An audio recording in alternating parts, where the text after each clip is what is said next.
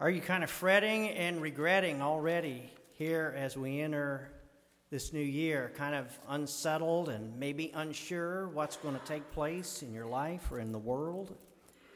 Maybe just in need of peace. You know, there are so many things that compete for our time these days. And so many times we give in and we take on and just keep on and on and on. And you know, I don't know about you, but my lists are already full. My calendar is exploding already for the year. My plate is overflowing. And how important it is that we really get a handle on our walk of faith and on our life and reset our priorities and make sure we're focused on the main things in life. And so we're calling this new series Margin, Making Room for What Matters. Making room for what matters. And you know, it's really vital that we continually readjust and re-examine how things are going in our life. Do you have enough margin to do the things you need to do in serving God, serving the church, living life? For example, the average time I'm told that users spend on Facebook is now just about an hour a day. And that's more than any other leisure activity surveyed by the Bureau of Labor and Statistics, with the exception of watching TV, which is about 3 hours. But it's more time than people spend reading. It's more time than people spend exercising. It's more time than people spend going to social events. It's almost as much time as we spend eating, which is just over an hour a day. And sadly, they seem to say of all the Facebook time that we spend, it makes us less happy.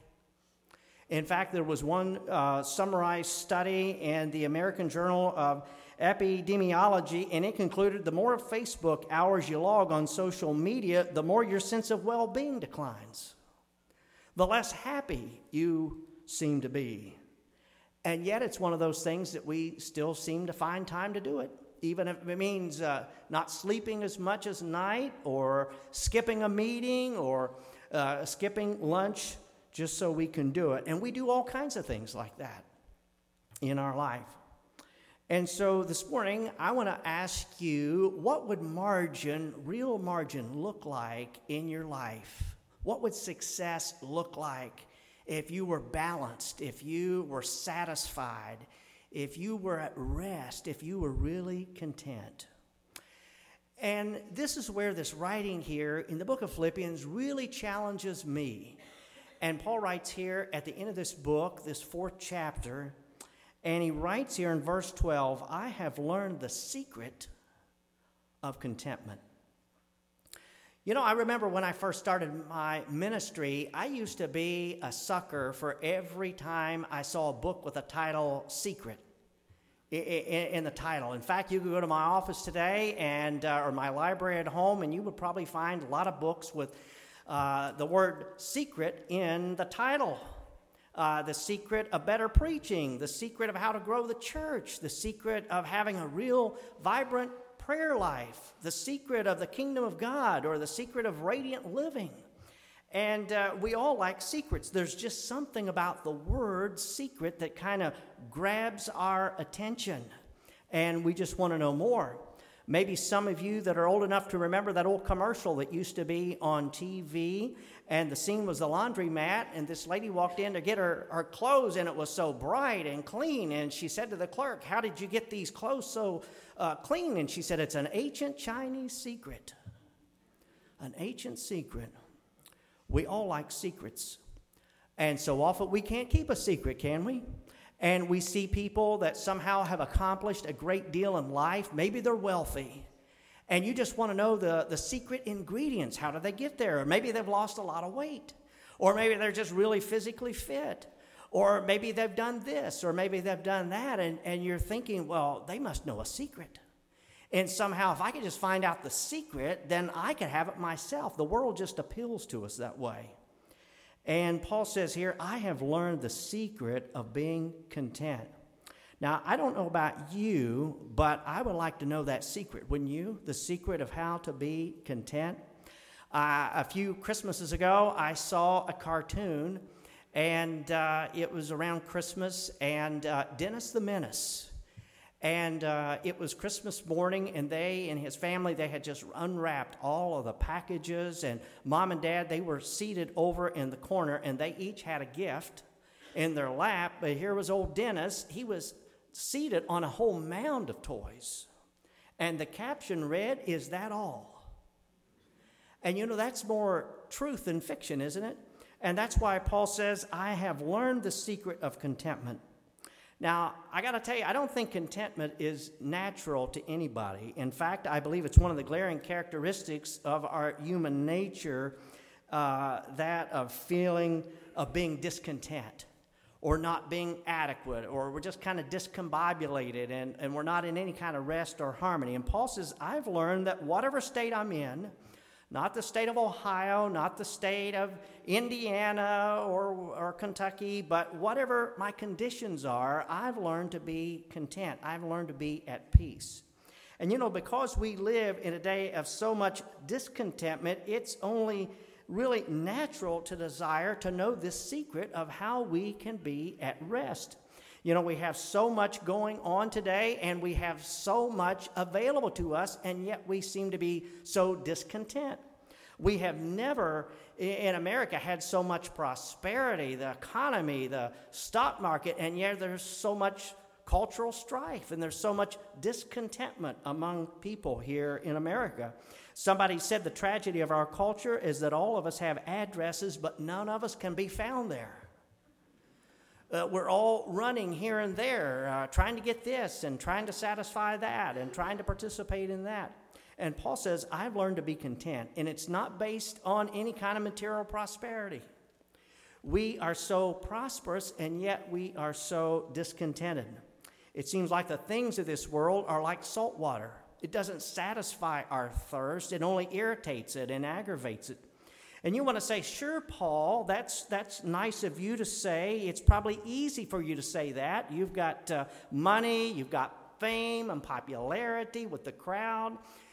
You're a good writer. You're probably living in a glass house overlooking the Mediterranean Sea.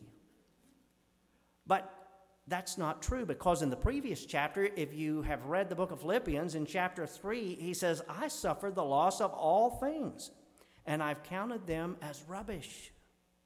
I've had everything, and I've lost it all, and I count it as useless. You know, if we would really analyze our conversation, we would probably be amazed to discover that oftentimes when we speak in respect of want. I mean, let's face it, many times we evaluate people not on what we can do for them, but what they can do for us. I'll never forget the story of a church further out Midwest. I think it was in Oklahoma, that one morning, as the people were assembling for church, they noticed this fella out in the parking lot that was looking for change in the parking lot and rumbling through the trash cans and all like that. And he was a very shabbily dressed individual and looked dirty, and his pants were worn. His shoes had holes in them. He had a dirty shirt and dirty ball cap, and he came finally to rest right on the church steps. And people were kind of noticing this as they were entering the church that day and kind of elbowing one another. Look at that old bum out here. This looks awful in front of our church. And finally, the church worship started, and people started coming in. And about the middle of the service, this gentleman also started into the service. Things were already underway, and he walked right down the center of the aisle. And people were elbowing. Look, this guy's coming right into our church. He made his way up to the platform and got up to the pulpit. And you know what he did? He pulled off his wig and pulled off his ball cap, and it was the pastor. And he went on to preach a sermon on compassion. He said only a couple of people even bothered to ask if he needed anything, if he had any problem. You know, often we look at people in terms of what they can do for us and not what we can do for them. And rather than living lives of grateful contentment, our lives so much are filled with complaining.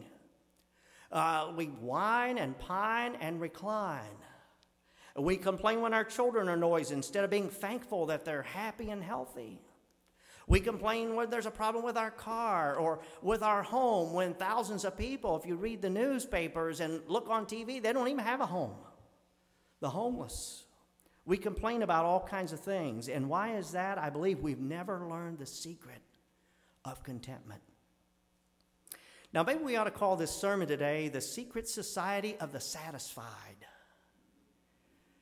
But I want to ask you today, are you really anchored? I want to ask today, is there real margin in your life? Are you setting time aside for what really matters in life? Notice one of the portions here, one of the phrases that Paul indicates to us here is that part of this secret involves rejoicing in what you have, being thankful for what you have been given. Now, this is not pie in the sky. This is not some unattainable goal or some type of lofty, unreachable thing, but there is a way to have real contentment, and Paul says, I've found it. And I know not many people have found it. Many people have really discovered it. And I find the secret of this whole passage is probably in this term contentment. It's an interesting term that Paul uses here, a tremendous word. It really means to be self-sufficient. Now, I know there's a self-sufficiency that is sinful, but that's not the word here in the Greek that Paul is really using. It's more here about regardless of the situation, regardless of whatever happens, the circumstances, I'm content. And you know, God knows your needs. And Paul here, in many cases, maybe even in the pastoral epistles like in 1 Timothy and 2 Timothy, he always spoke about needs. Paul had needs. Paul snored and sneezed like we do. He was hungry. He got tired and experienced life just like we do. But he found something in life that gave him contentment.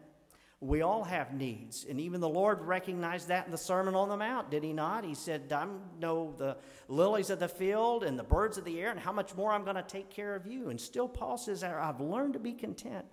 And Paul said, I've discovered this inexhaustible source that makes me independent of outside circumstances, of outside conditions. And Paul uses the word as he looks on the old Roman Empire there. And it was a word oftentimes used then in conjunction with countries that were self-contained. In other words, they didn't have to look beyond their borders for any kind of resources, but they had everything they needed, and they didn't need to depend on other countries for their survival. And Paul says here, he doesn't need anything from the outside, but he's self-contained. I like what Paul wrote in 2 Corinthians chapter 6 in verse 10. He said, having nothing, yet possessing all things. And what do you do with a person like that? That has nothing and yet possesses all things. He's saying we're all wealthy bankrupts. We're penniless paupers. You know, I have to be honest with you. If God grades on a curve, I think I'll pass. You know, you always had those professors in schools, and everybody would bomb a test, but they would grade on a curve. And you know, I do my best. You know, I've learned to be content in most situations, but I have to say there's oftentimes those experiences you have where you become so kind of, upset. And you know, I'm growing just like you are. And Paul says here, I've learned to be content. I'm reminded of Psalm 135, where it says, God is like the day and the night. The day and the night are alike me. God is the same at night, in other words, as he is during the day. And I wonder if that could be said about you. We see not only that in this text about this secret, but we find out too, it says here in verse 12, it's got to be learned. And that's what I thought. You're saying, well, I'm disappointed. I thought you were going to give me the secret sauce of how to have contentment this afternoon. I was afraid of that. But Paul says it's got to be learned. He says, I learned the secret of contentment. Now, the word learn here means a lengthy process. This is not microwave stuff here. This is a crock pot. This is a cooking situation, a long and an arduous process perhaps, and not many of us want to go back to school. Not many of us want to go back and re-enroll in school and take more classes. That's not what we're hoping for, but Paul says here in verse 12, we got to go back to school. And notice the curriculum here in the University of Life.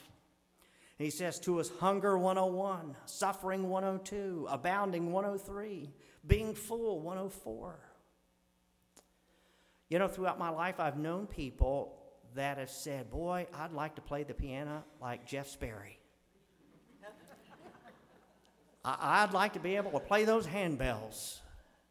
Or I'd like to be able to do this or do that. And, you know, I kind of think, no, you wouldn't. You don't want to do all the practice that's needed.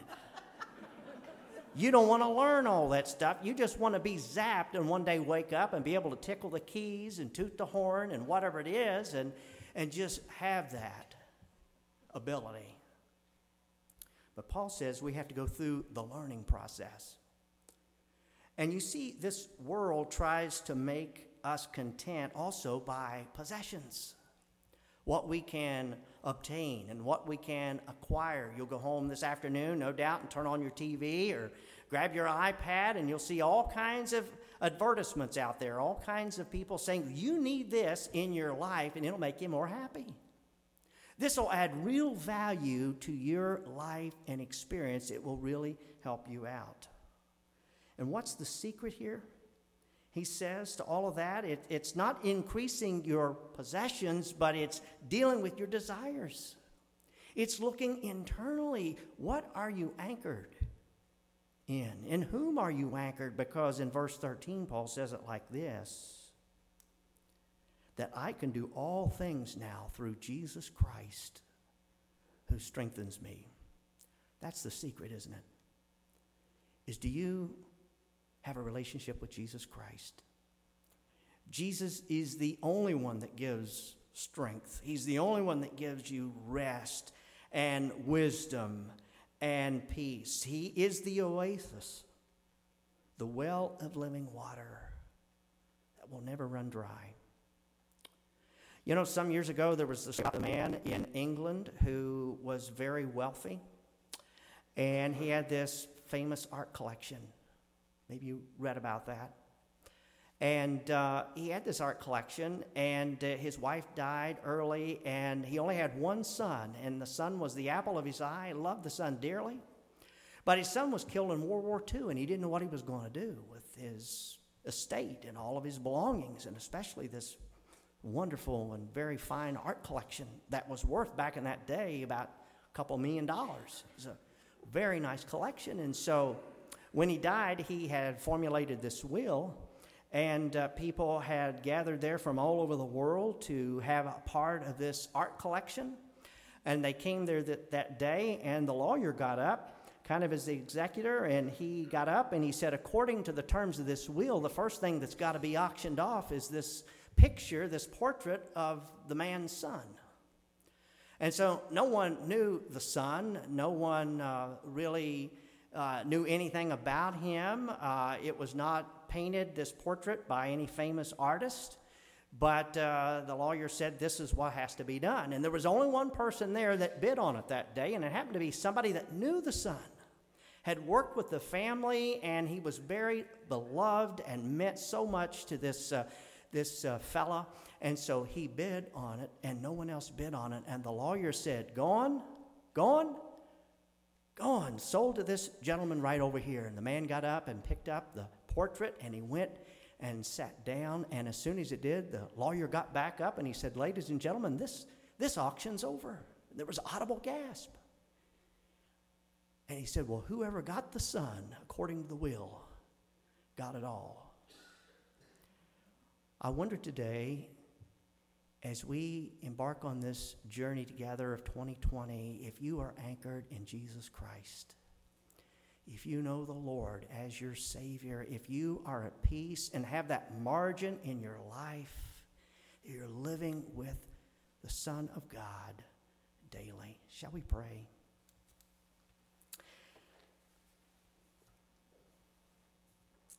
Oh God, we thank you that even though this world seems to be coming apart at the seams, there's talks of war, there's violence, there's all kinds of things happening in our communities and in our homes and our families and even in our church. Oh, how we pray, Lord, that we would lean upon you, that we would anchor ourselves in you, for we know it's in you that we can find true peace and have rest. So speak to our hearts here this morning, each and all. May your Spirit draw us unto the cross. For we pray this in the name of Jesus. Amen.